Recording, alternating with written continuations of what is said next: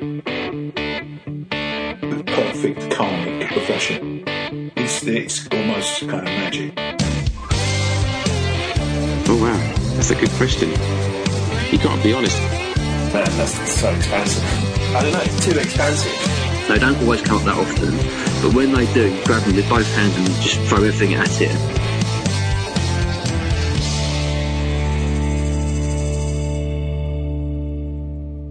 Hello and welcome to the Tom Hutch podcast, where I interview individuals who have made a successful career within the music industry to find out how they got to where they are and any tips or advice that they have for musicians of any level and at any stage of their own careers.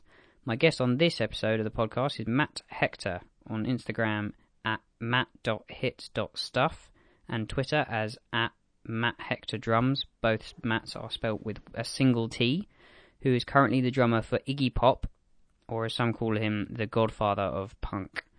Matt has been working with Iggy for over 4 years now and continues to successfully travel the world playing with him and the band to sell out crowds. Prior to getting involved with Iggy, Matt worked with Thomas Dolby, the popular singer and producer who is credited with 2 hit singles. As well as numerous US and world tours, Matt also played on his latest studio album, A Map of the Floating City, and continues to work with Thomas. Further still, Matt plays live with the part rock show, part immersive cinema experience Götterdämmerung, spelt Gutterdammerung, where he and the rest of the band accompany a silent film featuring some of the biggest rock names on the planet, such as Grace Jones, Henry Rollins, Slayer's Tom Araya, Justice and Slash. On their website it says, quote, "Think of a deafening rock and roll version of secret cinema taking place in hell and you might begin to have an idea of what Götterdämmerung is," end quote. So it's pretty heavy and needless to say is extremely popular among rock fans. Matt has most recently been involved with David Bowie's legendary pianist Mike Garson as part of his Aladdin Sane tour, playing David Bowie's music up and down the country. In this episode, we cover topics including Matt's view on work ethic and focus, the key attributes for becoming a successful drummer, your attitude on a big gig, health, fitness and life balance, and many more topics. Matt is an incredible guy with years of experience of touring with some of the best acts out there, and our conversation covers a lot of topics in and around that area, as you will hear. So without further ado, please enjoy my conversation with Matt Hector. Can we start right at the beginning? Sure. I mean, where are you from originally? Where did you grow up in, like, your kind of musical background? Well, okay, well, I'm basically based in Kent, in just outside London, physically.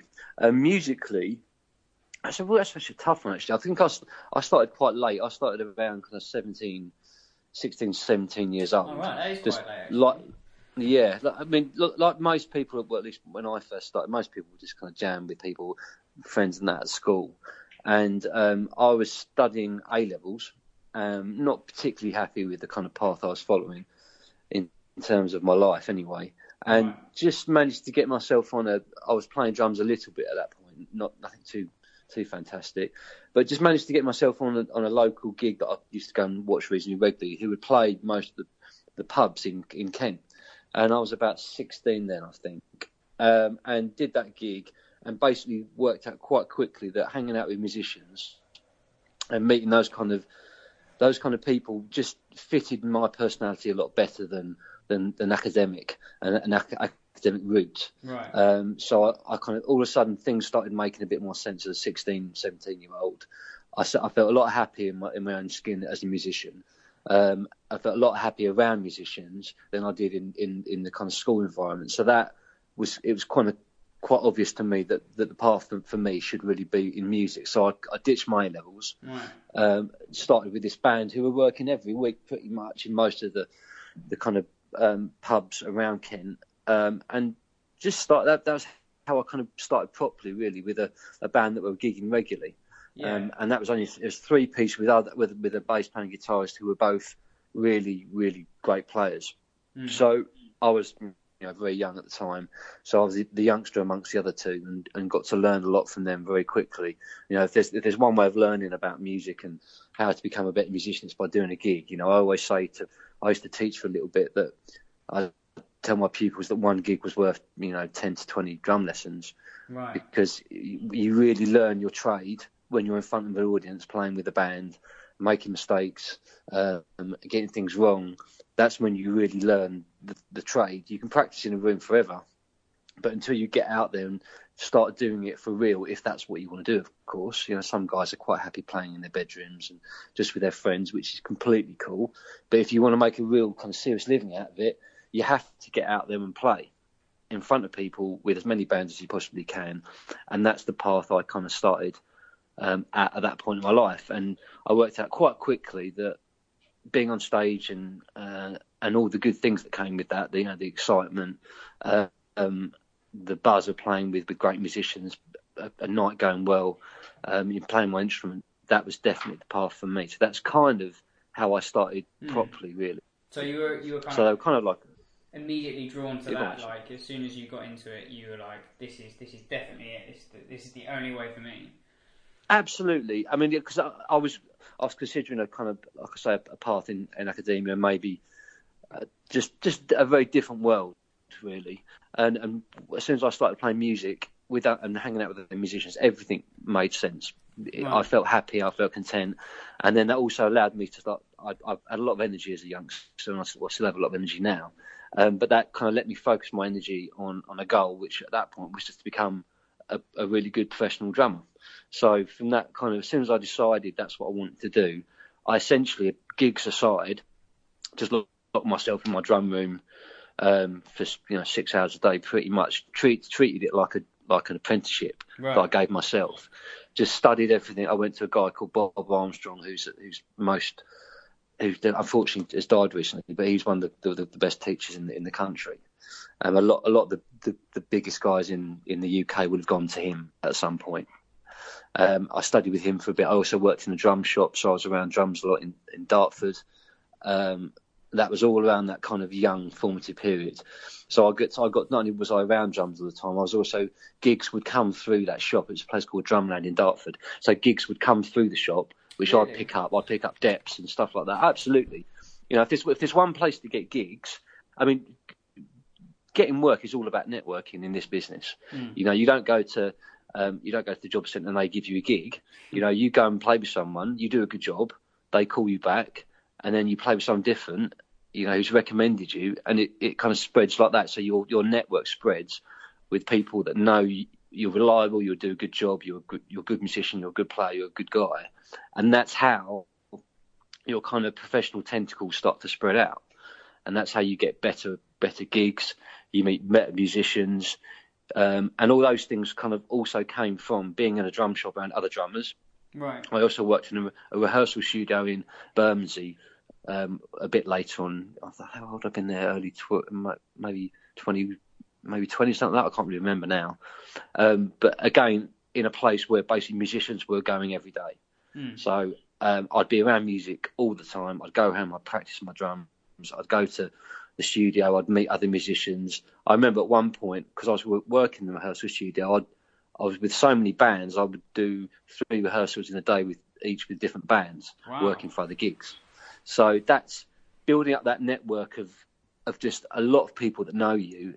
That's how you start to build a business, which is essentially what this is. We're all self-employed musicians, but we're self-employed just like a carpenter's self-employed. There's lots of building sites around the country, and this self-employed carpenter, if he does a good job, will get employed on the next building site. It's no different, although not the way I've treated it anyway. It's no different for me. I endeavour to do a good job all the time, and I do a good job on one gig. People on that gig will recommend me for another gig, and then your network just spreads out. And that's the way that it's gone for you. You started. Yeah, absolutely. You can trace it. Do you think you can trace it all the way back to like kind of that first band and that first job that you did? Pretty much, yeah. I mean, there's a kind of a path from where I am now, with touring with Iggy, all the way back to that drum shop. I'm sure, and because all the people I know in music has spread out from that first band. And then that job in the drum shop and work I did in there, you can follow this kind of path all the way through all of them, almost like a kind of spreading family tree, really. Right. Yeah. You can see, oh yeah, I met that person, but I met him through that, and I met that guy through this and that and that and that, and eventually it'll boil back down to those kind of first few gigs and those first jobs in the drum shop and in the studio. Yeah, but like you said, you went out and you did like a good job. It sounds like you had incredible work ethic, like you're saying. Like if you're rehearsing with 3 bands a day and you're working in a drum shop and then you're also practicing for X amount of hours in a day, it sounds like you were from the age of 16 onwards until, I don't know, when you feel like when you went off and became too busy to do all that stuff. It sounds like you were really, really committed to it. Like, did you feel like you had some sort of like tunnel vision, like laser focus? Did you ignore certain other things that maybe your friends were doing and things like that? No, absolutely. I mean, I'm a kind of obsessive to kind of personality to a certain degree. I'm also very focused. I mean, I think, you know, my talent ratio compared to my kind of work ethic and my application ratio, if you know what I mean, the application in as much as applying yourself to do something. You know, I've got enough talent added with a lot of work ethic and a lot of, I'm just going to keep doing this until I'm successful at it. Those attitudes, they're probably a bigger percentage of my personality than the talent I have as a musician. Right, that's really interesting you say that. So do you think that when you put those two things against each other, or I don't know if have you seen people in the industry that you're like, well, who agree with you and they're like, you know, the kind of attitude is more important than the talent. Like, talent only gets you so far, and then if you don't work, you're not going to get any further.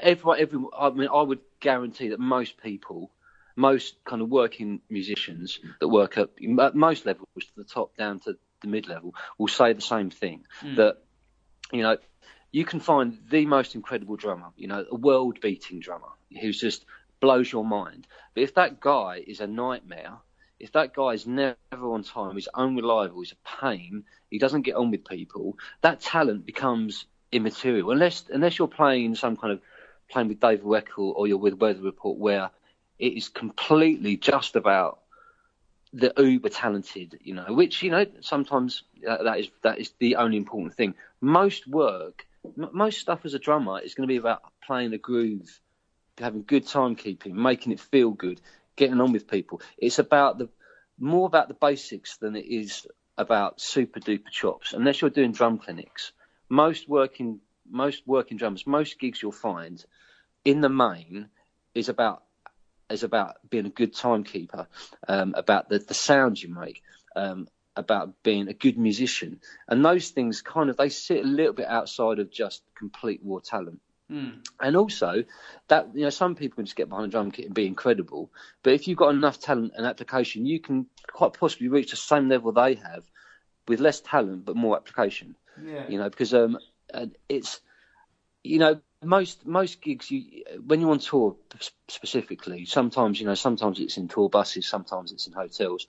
But if you're on a tour bus for 6 weeks around the States, and you've got someone who's, you know, an incredibly talented musician, but he's a nightmare to be with, he won't get called because you know, it's no different to any other social circumstance. If you're spending a lot of time with people want to be happy, have a good time, enjoy the work they're doing, go on stage, have a good night, come off and enjoy the experience. If people are fighting and bickering and being late and being a pain, I mean, that's just, for an artist, it's distracting. For a tour manager who runs the whole thing, it's a nightmare. Whereas if you get someone that does a great job, still does a good job, who still hits the mark that's necessary, but everyone gets on with, he causes nobody any stress, that dude's going to get to work every time. Yeah, that's interesting. You know? So it seems like you're splitting it down into. I mean, let's break it down into those two things you just talked about. So the first thing, like, sure, you're talking about, like, aside from the talent, it's the work ethic. But then you talk like personality. It's like, I mean, it's the same. I talked to loads of people, and they do say this as well. Someone even said that they thought it was, I mean, 50-50. Would you agree with that? Like, kind of your playing and then like your personality as well, like the social side, like you were saying. Is it that important, do you think? Oh, definitely. I mean, when we say, I mean, personality paired with work ethic, diligence, professionalism. I mean, it's kind of a broad selection of attributes that basically mean you're easy to work with. So that's kind of like your pot of traits that you need. Yeah, I'd say so. Talent plus being a good professional and being easy to work with. I mean, in that kind of sphere of being easy to work with, it's, you know, you're thinking, like I say, it's getting on with people. It's being professional in as much as you're not late, you don't miss lobby calls. You don't lose your passport. You're not a pain in the ass to the tour manager. There's the equipment side of things. Your gear's good. I mean, if you want to tour with the big artists, that's all taken care of for you anyway. But that's not always the case. The scale from Madonna, working down at the pub, those things, what you take personally and what you supply personally changes. But still, if you're in a situation where you supply your own gear, your gear needs to sound good and be professional. You need to look professional. If I'm playing with a metal band, I don't want to look like I'm going to a dinner dance any more than the reverse way round. You need to be aware of how you should be looking. So you don't get sold those things specifically. That's down to you as, like you're saying, as an artist in your own right, as a person in your own right. Like that's down to you. Nobody tells you that you should look like this. I mean, no. Sometimes you're lucky and people kind of give you pointers. I mean, this is all coming under the umbrella of, I'd say, probably professionalism. And again, if you're looking for a career in music as a drummer, for instance, you need to be aware of these things. The best players I've met and the most successful players I've met in time have always been really cool guys as well, and that says a lot. Really cool guys that are friendly, who get on with people. I'm not kind of labouring the point a little bit with this, but you'll find this will run true through most professionals you speak to that get called time and time again. Now, who are you going to call? The guy that does a really great job that everyone gets on with, or the guy that's super talented but makes everybody's life hell? Yeah. Absolutely. It's no difference almost to working in any life situation.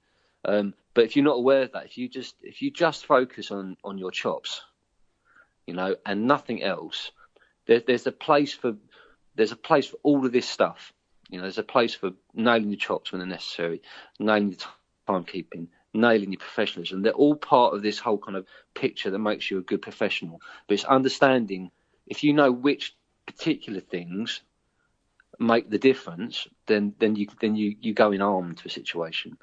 And I keep saying the same things really essentially, but as long as you're good enough, the world's greatest drummers that have been the busiest, they're not necessarily the most incredible technical drummers, but they've got a good feel, they've got a good sound, and they're easy to work with. Those things go a massively long way. Yeah. Okay. So you went from the professionalism and the personality into the chops business and everything. Sure. So when you're talking about that, I mean, I'm sure it's the same for other instruments as well. But talking about drums specifically, because that's what you do. When you're talking about chops compared to like just sitting and is it how do you see it? Do you see it as you have a spectrum of things you can do, you're just pulling out the right thing for the right moment, or is it like you're doing what you're told, or how quite does it work for you in your mind? Generally, I mean, chops is a funny thing. I mean, when I first started playing that, I spent a lot of time with technique. I think what you need to be aware of is being stylistically aware. I think is probably how I define it. Understanding the music you're playing, the style you're supposed to be playing in, and then what's appropriate and what serves that music best and what serves the artist best as well, most importantly. If you're not aware of what the kind of thing you should be playing and how you should be playing, then you need to find out. So before I started playing with Iggy, I did a lot of research into the past drummers he'd used and the music that he'd played. His catalogue's this massive. Listened to the good guys and the bad guys that played with him. Understood elements of, I mean, the band The Stooges that he played with, the drummer was really good, but he wasn't a technical drummer. So I've had to develop my kind of sloppy side a little bit. So what I've done with Iggy is I've learned to be less choppy orientated. It's more about the sound of the drum kit. It's more about the intent, a bit of aggression and drive. And it's less, I play nothing that I would suggest is a chop on the whole gig at all. Right. And in fact, most of the guys that I know that are working regularly, again, chops is, when I think chops, I think kind of more muso music. And most of the gigs I do don't really fall into that department anymore. So what's way more important to what I do at the moment is good feel, good timekeeping, understanding how the song works, how best to support the artist, understanding what I need to bring to the song that's going to make it work, rather than how can I do something that sounds cool and flashy and gets me noticed. Because I'm there to serve the music rather than an ego that I might or might not have. Yeah, it's an interesting thing to talk about, this whole chops thing, because I mean at the moment, because social media is blowing up and everyone with a drum kit can post a video of them thrashing around for 30 seconds. And I think it's quite interesting, and it's good to hear you say that, really, because there's a lot of guys who are probably, like you say, they think that they need to get chops together, and then that's all they see on social media. Because I guess watching somebody just play a groove, unless you're really into it, not necessarily the most interesting thing in the world. Like, it's kind of understandable, but you're saying that's the more important side of when you're being a professional, with this whole bubble of professionalism, like you're saying, like feeding the music and everything. So when you were saying about, like, it's more about the intent and the vibe and everything, like, especially when you're playing with Iggy, like the videos of everything on stage, is everyone on stage is incredibly high energy. Sure. Was that something that you had to like kind of cultivate and realise that you had to bring, or did you kind of get asked or booked because you had a bit of that already? Well, I mean, funny that I before, a lot of the music I played before Iggy was more kind of, I mean, I come initially from a bit more of a kind of funk, kind of groove background. So I've had to develop that kind of, and if I look from the first gig with Iggy to how I play now, it's completely different. Really? I've had to, absolutely. The first gig, you know, my technique was always really good when I was younger, and as a result, when I used to play, I barely move at all, really. You know, it's all I moved elegantly. My wrist, when I was nice and relaxed, everything looked kind of quite easy. And I'm not saying it was, but that was, if I watched myself, I don't know, 10 years ago, everything's very fluid, smooth, relaxed, and that's what I was working for. But then if you put that kind of vibe on top of an Iggy Pop gig, where he's screaming and stage diving, and then I'm sitting there with perfect Morella technique, I mean, that's just completely, it's a complete waste of time. So I've had to learn, you know, how to bash seven, really hit the snare drum really hard now. And quite often my backbeat starts up on my head somewhere. Right. I've had to learn to kind of almost look worse. I mean, that's a weird thing to say, but originally I was saying look worse from a technical, like, if you're looking at it from a drummer point of view, but now you're thinking of it more as like from an audience perspective. Absolutely, because I'm part of Iggy Pop's band. I'm not part of a Weather Report or a fusion outfit. What's important is that it's a visceral experience. People watch that gig and they see and feel the energy. And if you play with heart and soul and stop worrying about technique and just, you know, sometimes I'll just batter the crap out of the kit, and there's little technique involved, but I'm just throwing everything I have at it. Yeah. And my technique's good enough for it to still kind of work on a technical level, but the sound you get is a lot fiercer. I had to learn to, because pretty much all the gigs we do with Iggy for the last 3 or 4 years that I've been playing with him have all been big, and they're all on festival stages, and I don't play a lot of nuances anymore. I've had to lose ghost notes. My snare drum, pretty much I just batter throughout the whole gig. The dynamics have kind of gone to a certain degree. Right. Because on a big stage, on a big festival stage, with an Iggy Pop rock gig, that snare drum is probably the most important part in the drum kit, and it has to be thumped throughout the whole gig, and it's almost like I'm self-compressing myself. Yeah. I've had to learn to do that. So can't miss a beat. You're missing all of the ghost notes, like you say. Like even sure. With it being whacked really hard, do you, in a big live environment like everything that you've been playing with, do you feel like there's just no point? Like, because when you play ghost notes, and I'm sure sometimes you might feel like that kind of helps your groove in a way, because you're filling in a few spaces. Yeah, absolutely. So was it kind of, do you miss having that, or have you just learned to completely get rid of it now? I do miss it, because that was a big part of my playing. I used to play a lot of ghost notes. Like you're saying, with the funk side of things, it's a big part of it, isn't it? Like, it's quite absolutely. Yeah, no, you completely nailed it on the head. You know, it's a fullback timekeeper as well. It fills in the subdivisions. It can make things flow more easily, and I mean that's where I came from. So to lose the ghost note was kind of, you know, and initially that was the guitarist with Iggy, who's also the MD, is a good friend of mine, and he's been a guiding light for me musically. He was with Iggy in the 80s. he worked for Bowie for a long time. He was Bowie's MD on Live Aid. He's a real serious dude, and he's helped me a lot to kind of get to that real sweet spot of where the gig needs to be. And one of the things was, he noticed me Ghost Note, that just needs to go. You don't need that. Right. So you were told. You were like, was this in rehearsal? Well, yeah, during you first started doing. Yeah, absolutely. I mean, when he first approached me about the Iggy Pop gig, he knew my background was funk and not.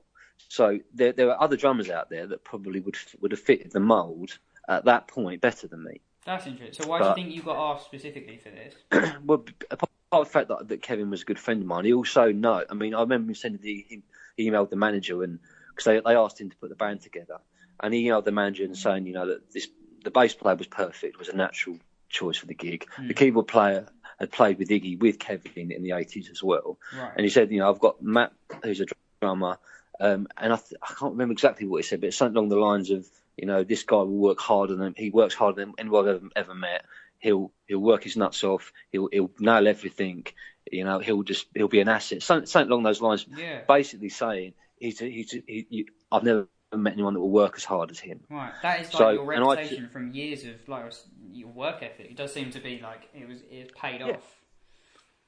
Yeah, absolutely. People know. That's what stood me in good stead, is that kind of slightly obsessive nature, that I'll do everything I possibly can to be the best I can for whatever I'm doing. And Kevin knew, we talked about past drummers that have played with Iggy, a guy called Hunt Sales particularly, and how they played and the things that I'd have to kind of change and adjust to make myself fill this particular kind of rock punk drum gap. Right. And so that was a specific discussion about me kind of adapting myself to fit the gig. Okay. So rather than me being So I mean that's been an interesting journey for me, because before, like I said, like we've just discussed, I played with Kevin with a guy called Thomas Dolby, who was an 80s kind of icon, very kind of specific, kind of some funky elements to his music, some electronica as well.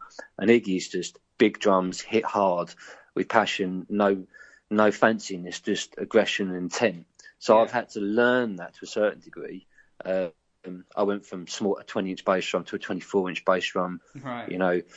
Clear Emperors to coated Ambassadors on a 14, 16-inch rack tom. Everything got big. All my cymbals went massive. I had a 24-inch ride. Everything got really big all of a sudden. Right. So that, I mean, you'd sit behind the drum kit and you wouldn't hit it and it'd be humming already. It's just like a monster. So all these things I had to change. So you were told specifically to kind of, you needed to, or were you just like, this is what's happened before, this obviously works? Like, I did my homework. That's a way with like going from like kind of maybe smaller environments to a bigger environment with drums specifically. Do you think that most people go bigger to get a bigger sound, or is it just for this gig, you think? Well, I don't think necessarily it depends on the sound that you want. I mean, if you think about one of his iconic tunes, Lust for Life, the bass drum on that recording was a 26-inch bass drum. Right. Pretty much undampened. Massive, and that kind of sound it's huge. And if you listen to the original, it's almost a note. And that kind of, and also if you think about Bonham's kind of drum sound, that big kind of coated Ambassador, kind of quite high tuned drums. That was the arena I was moving into. So Ludwig helped me out, and they gave, they sorted me out this bigger kit with the bigger sizes. And those drums, before you even start really nailing the actual feel and what you're playing, just hitting those drums, they sound like the record straight away. Right. So if you start an iconic track like Lust for Life, I mean, it's different now, but when we first started, those drums sounded exactly like that kit.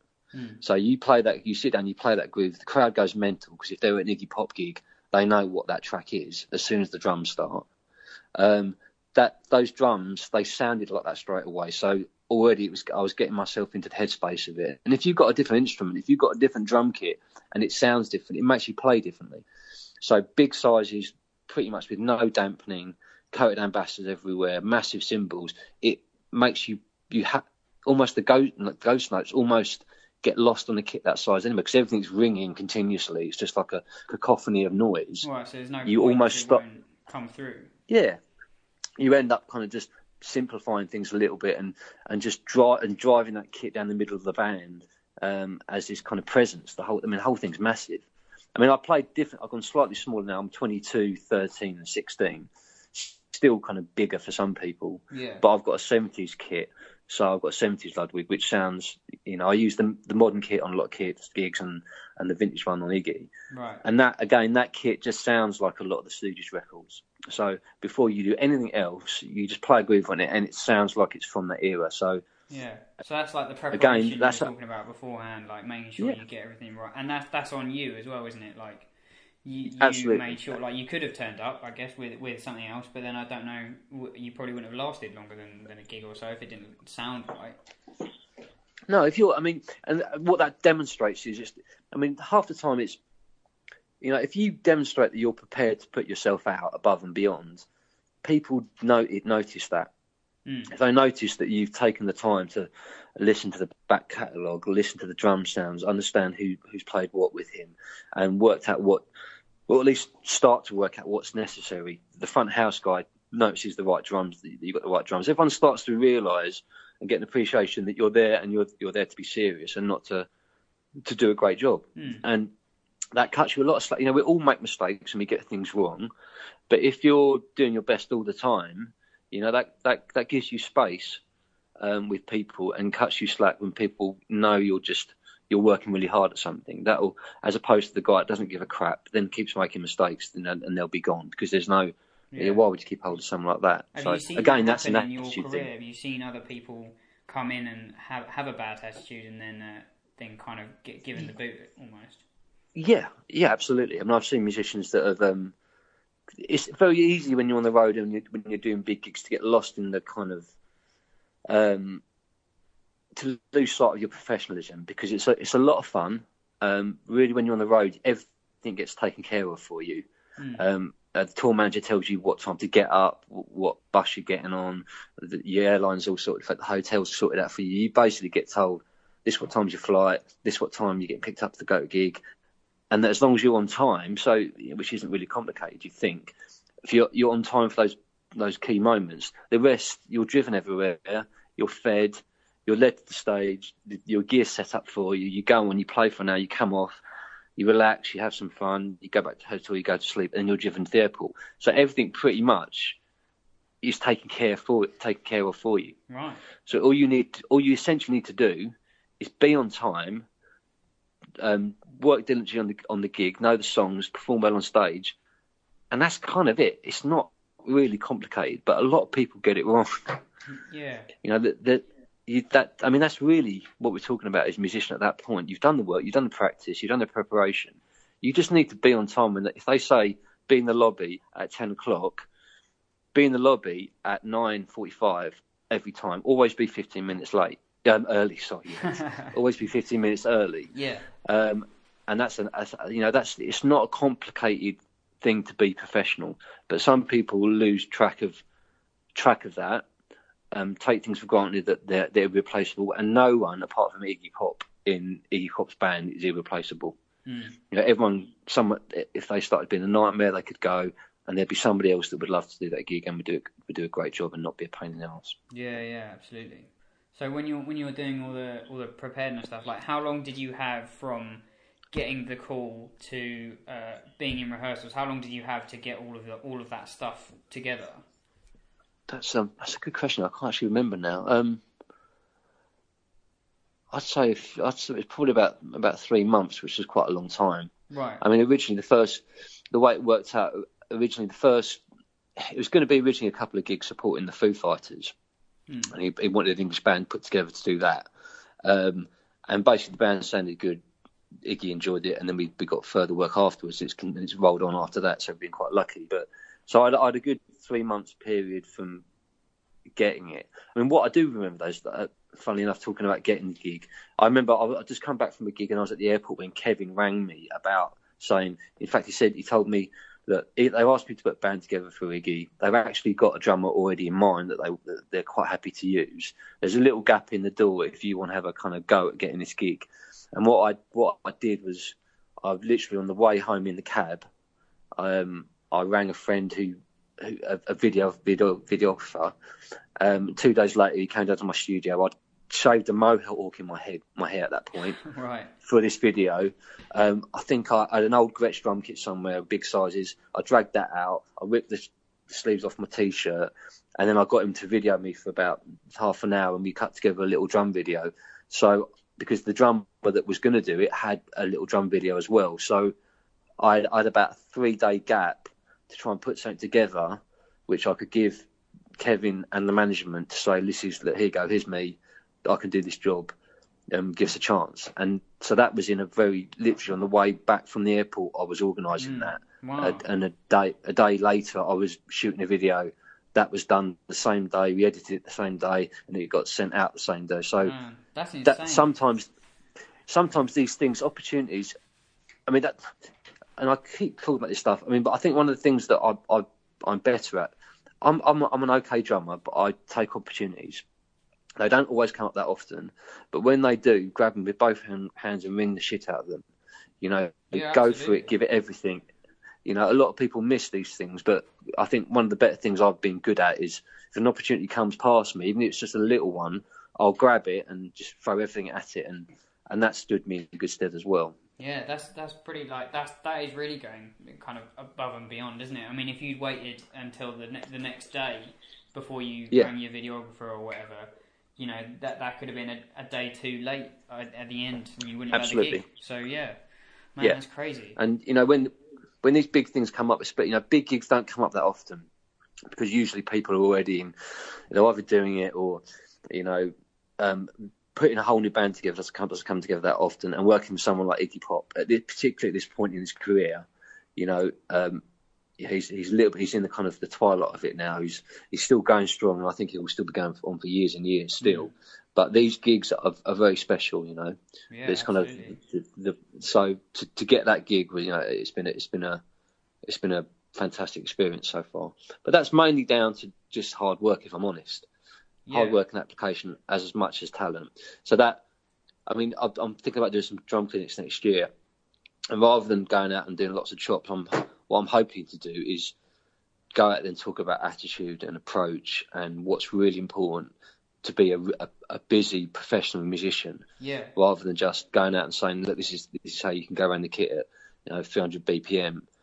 Let's talk about what's really important, what's going to get you work, what's going to set you apart from the other guys, how you're professionally better, what's important about drum sounds, what's important about groove, understanding what gigs need to be in front of the beat, what gigs need to be behind the beat, and all these kind of things that musicians care about. Other drummers might not as much when we're sitting down in the room talking about drums.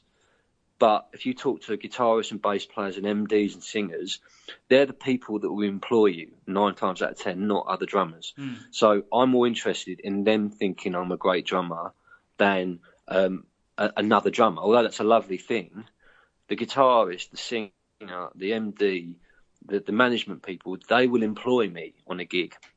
So they don't really understand that. Well, they do understand chops, but it's not important to them. Mm. They want to know that it sounds great, it feels great, and the artist is happy.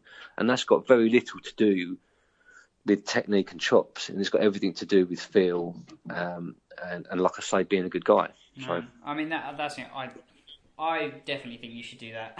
Definitely do that clinic tour, because that sounds incredible to do that. Because from my own point of view, just having come out of education, it's not like all this stuff isn't there. Like obviously you talk about it with all your friends and you kind of experience it, but there isn't actually, like you say, there isn't anything for younger musicians to like. There isn't like a class where you go in and they're like, right, we're not playing today. We're just going to talk about the stuff that's not the music, but is really integral. So yeah, because it's something that you kind of learn through experience. Is the way that I've done it. Is from doing it and then realizing like, oh yeah, no, that was actually like.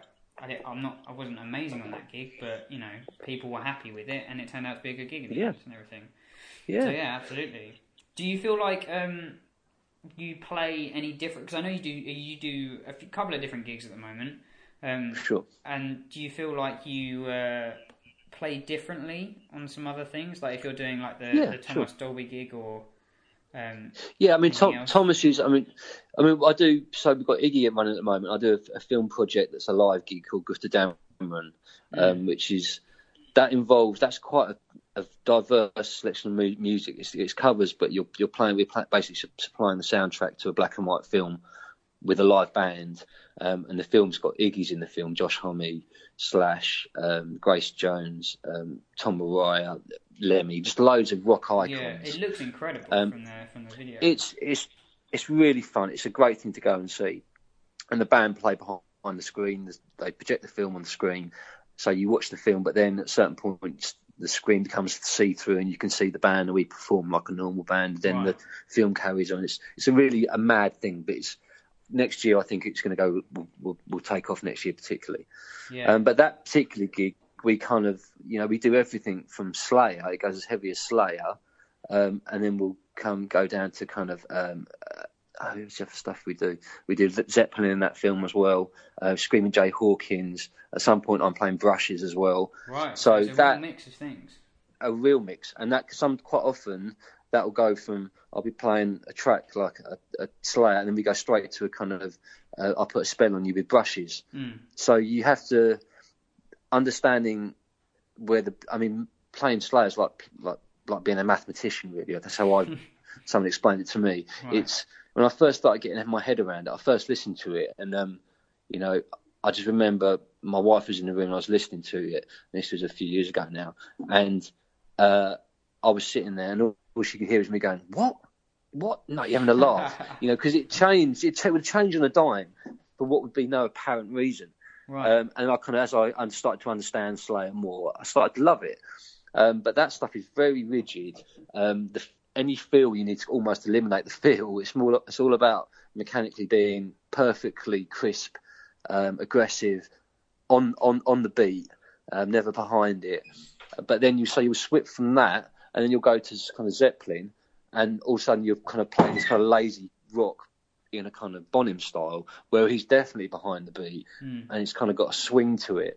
And understanding those differences, as a young musician, I was just happy to be able to play them. It's like, yeah, that's great. But now you start to realise as you get older, what's important is that it feels right. Right. And if you're playing a Zeppelin tune, you want that kind of slow, behind the beat Bonham groove that he did so well, which is essentially a kind of funk feel, really, but played in a rock environment. So being able to understand that that's what you need to bring to that song, but then you flip to Slayer and everything needs to be crisply on the beat, and then you go to Screaming Jay Hawkins, I put a spell on you with Brushes, and you swing in, and appreciating what you're playing musically, and that's what it is. It's about being musical at that point. Yeah. Appreciating that those elements of what you're doing will make it sound better. That's what will make the other musicians look around and go, yeah, that sounds wicked. So was this another? This sounds like another thing. Did you have to do a lot of work beforehand, like you say, working it all out and then putting it all together in those orders and things like that? Absolutely. I mean, when they originally came to us with just the film and a rough kind of where they pasted the soundtrack over the top of it, so we had to work out. Quite often we'll play like a verse and a chorus, and we'll stop quickly, and it will be stopping on a cue of like a gunshot or something. So the music's integral to the film, as you'd expect if you were to watch a normal film. Right. But it's been played with a live band. Do you have like an MD to help with that kind of thing, or are you watching the film yourself?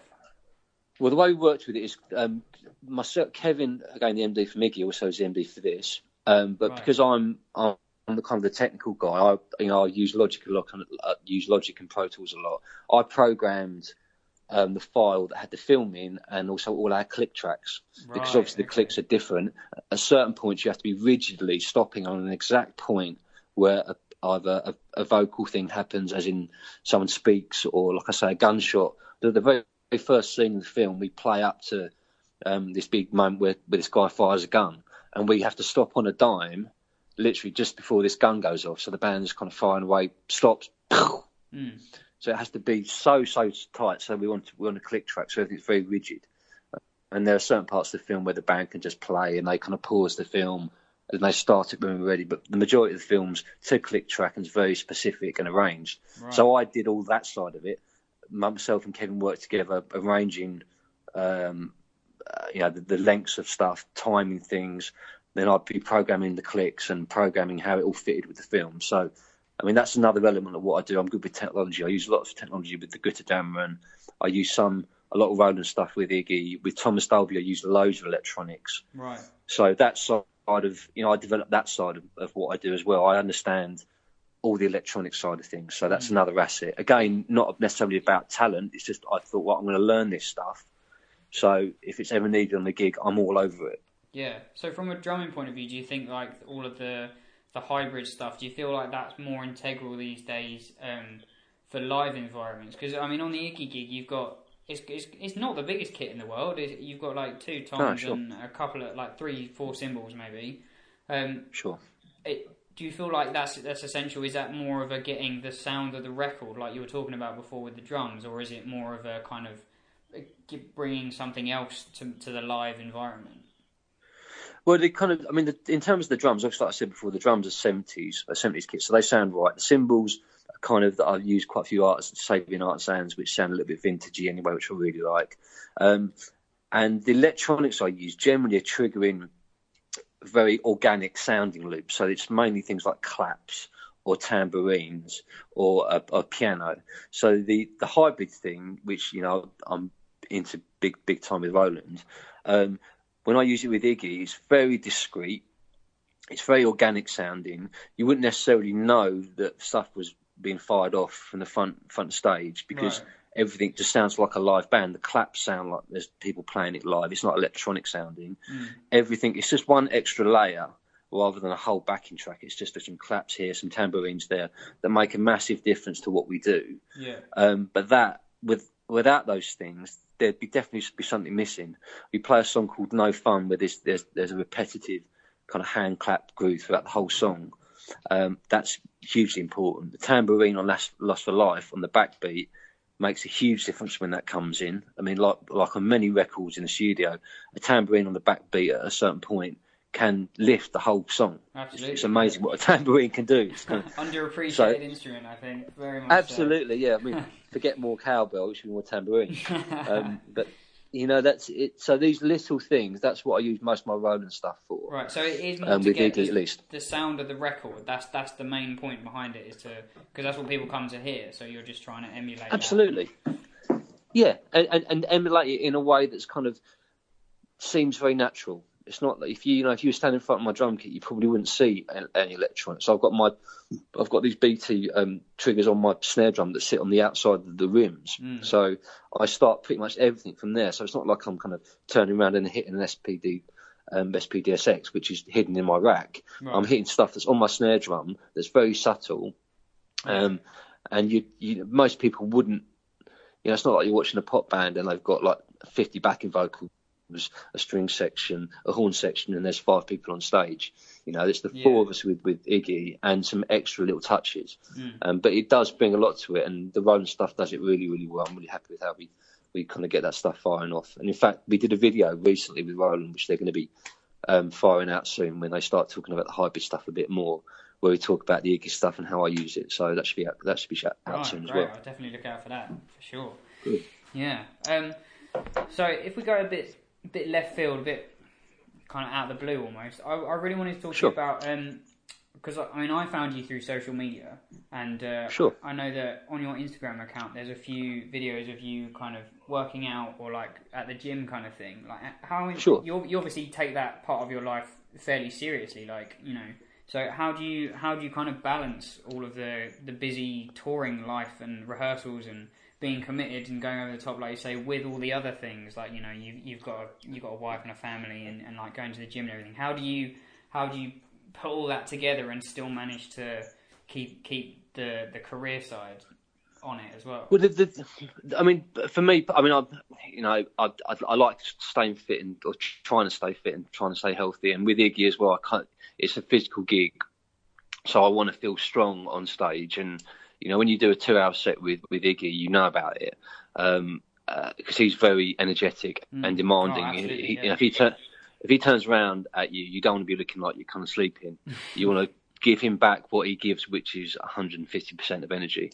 So the gym side of things, I mean, I put it on my Instagram just because that feeds into what I do as a drummer at the moment. Right. And that's one of the interests that I like to try and stay reasonably fit, and that's not always easy when you're on the road. For a whole number of reasons, you can't control what you eat necessarily, or it's tougher. you're eating at late times, you're travelling at weird times, you're stuck in airports a lot. But generally, most places, I run quite a lot. There's quite a lot. You can always generally find somewhere to go run in the cities around the world, and that's quite a nice way to see the cities as well. And the kind of the gym thing, it just feeds into what I do, and I enjoy that. I've enjoyed getting fit over the last kind of 3 or 4 years and stronger. So you feel like it comes naturally to what you're doing at the moment in your career? Yeah, it kind of fits. I mean, it does. Most times you get enough time to go and do something for an hour. So I'll train a reasonable amount most weeks anyway. Sometimes that's easier said than done. But generally I'll get in the gym 3 or 4 times a week and then run a couple of times as well. And as you get a bit older, you'll discover eventually, those things are harder to hold on to. So, and that also, the other side of this is being talking about professionalism and image as well. That does feed into what I'm trying to project as a professional. That sound good, I play well, I'm professional, and when you go on stage, and let's not make bones about it, you want to look good as well. Some gigs that really matters, some gigs it doesn't matter at all. But if I walk onto stage with Iggy Pop, I want to feel like that I should be there, not just musically, but I look, at least I'm trying to look the part as well, and having that confidence to go on a big stage and have a bit of an ego about you, in as much as you're there to perform and look at me. That kind of stuff helps my confidence. And if you think of some of the coolest bands, I think the kind of Queens of the Stone Age, those guys they walk on the stage and they look cool, and that definitely on certain gigs is important. You'll find it more particularly on pop gigs where they really worry about it. But if you're doing a rock and roll gig, I want to look like I'm up there and I'm in business. So again, that kind of me keeping fit feeds into what I try and project when I'm playing live as well. Yeah, absolutely. I mean, it sounds like the work ethic thing is something that keeps going back to my mind, because if you're saying you've only got an hour off, I'm sure most people, if they're touring and playing 2-hour sets with Iggy, they probably want to have a nap or something. I mean, do you ever get into a stage where mentally you kind of like, I just need a break, but you kind of are able, is there something you can do mentally to kind of kick yourself up the arse and get back on with it and do what you've got to do to be professional, like you say? I'm quite lucky. I'm lucky and unlucky in as much as I've always been a driven kind of individual. I always want to be working towards something or striving towards something. I enjoy that part of life. I like trying to get somewhere. I like the thrill of working hard and achieving something and then moving on to the next thing. So I never feel motivation I've never struggled with motivation. Right. And the gym thing's part of that. I kind of got semi-obsessed with going to the gym, just like I did about music originally. But those things, they're still there. And as long as you still keep the focus on the fact that, I'm going up on stage and playing with Iggy Pop, it's one of the best gigs in the world, and I need to be good at it. I need to be fit and strong and healthy, play well, look after myself and do a good job. If you can't get motivated in that situation, then there's kind of something wrong. And it's not like you're working down a pit for 10 hours, You're playing on stage for an hour, 2 hours. A lot of the time you can be tired because you're travelling a lot, but let's not make any bones about it. I'm not killing myself all day long. So you find that, especially as young guys, you'll be fine. You just need to just get your head in the right place and be prepared to work. But be prepared to be the person that works that bit harder than the next guy and does a better job than the next guy, and you will work. Be a good guy, do a good job, do your homework, don't be a dick. You'll get work. Yeah, absolutely. Do you feel like going back to that? Because, like you're saying, you obviously working in a pit doesn't necessarily appeal to you at all. I don't know. I don't know how much if you've done any of that at all. But you've done a lot of work in the live kind of touring environment, like you're saying about. Do you feel like there's an accepted kind of path into getting those sorts of gigs at all? I suppose the only path, and that's the only path that I'm aware of. I know a lot of people go to the colleges these days, which are fantastic, and you get a great education there, and you can learn a lot of stuff and network as well. But I still feel the best way to get work is essentially through networking. It's by meeting other people, getting out there, playing with as many people as you possibly can, meeting as many people as you can, doing a great job with as many people as you can.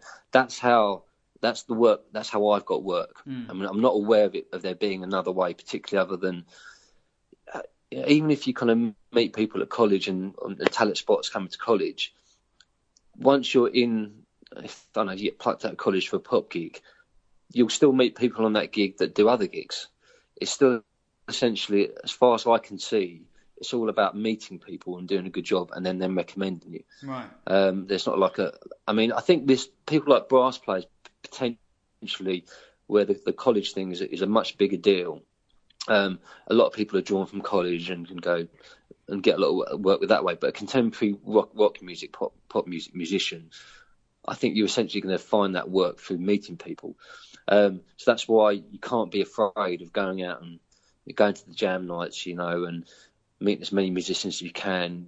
I think even 10, 15 years ago, I'd still look at ads and, find new bands that are out there looking for a drummer, and I'll just go and meet people and play, and not necessarily always do them, but you just need to widen your field, make as many opportunities for someone to come back to you with a big gig as possible. The more people you know, the more chances are one of them is going to come with a big gig to you. Right.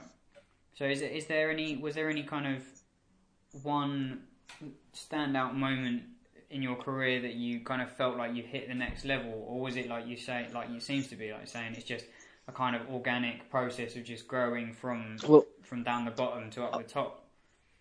I think there's probably one moment where I used to run a couple of different bands when I was younger that did lots of function work, and we were doing a wedding gig, believe it or not, when I was a lot younger, in Tuscany for.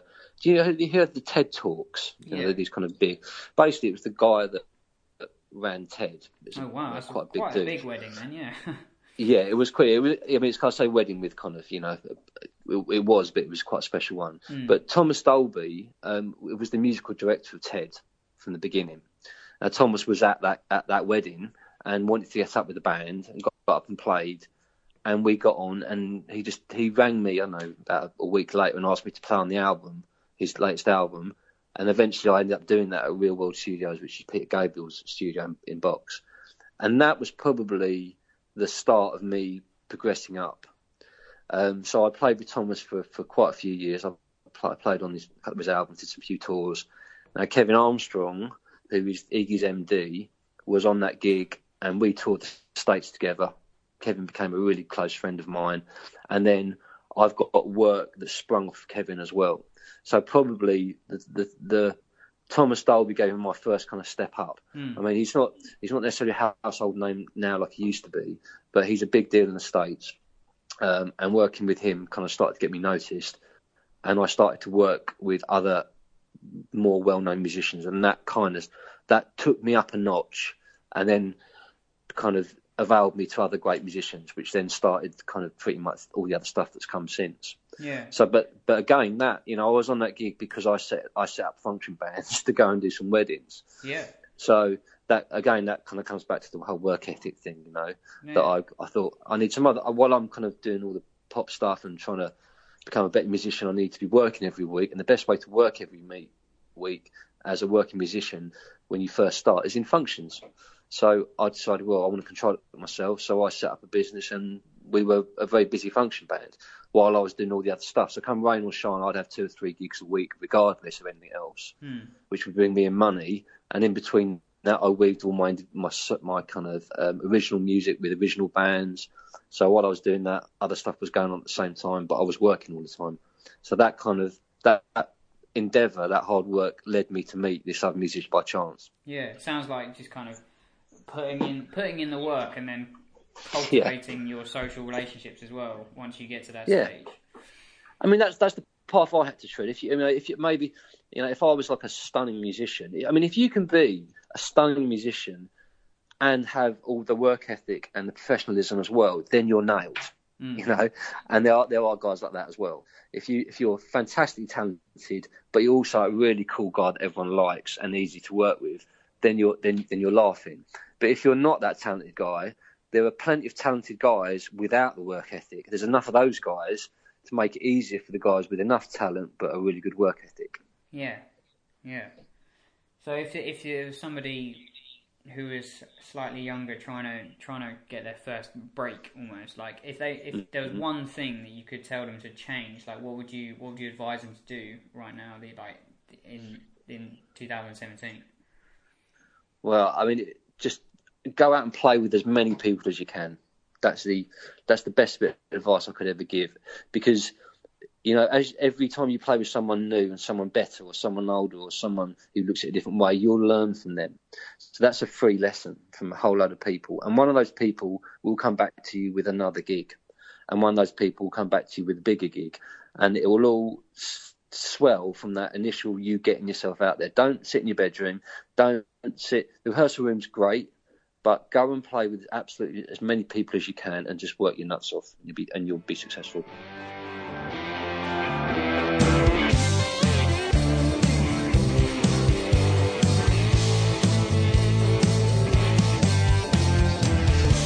Thank you for listening to the Tom Hutch podcast. I hope you enjoyed my talk with Matt. It was a very eye-opening experience for myself personally. If you want to follow Matt, you can follow him on Instagram at matt.hits.stuff or on Twitter at matthectordrums, both spelt with a single T in Matt. If you want to check out the show notes or the transcription of this episode, you can head over to tomhutchmusic.com/podcast and find it there.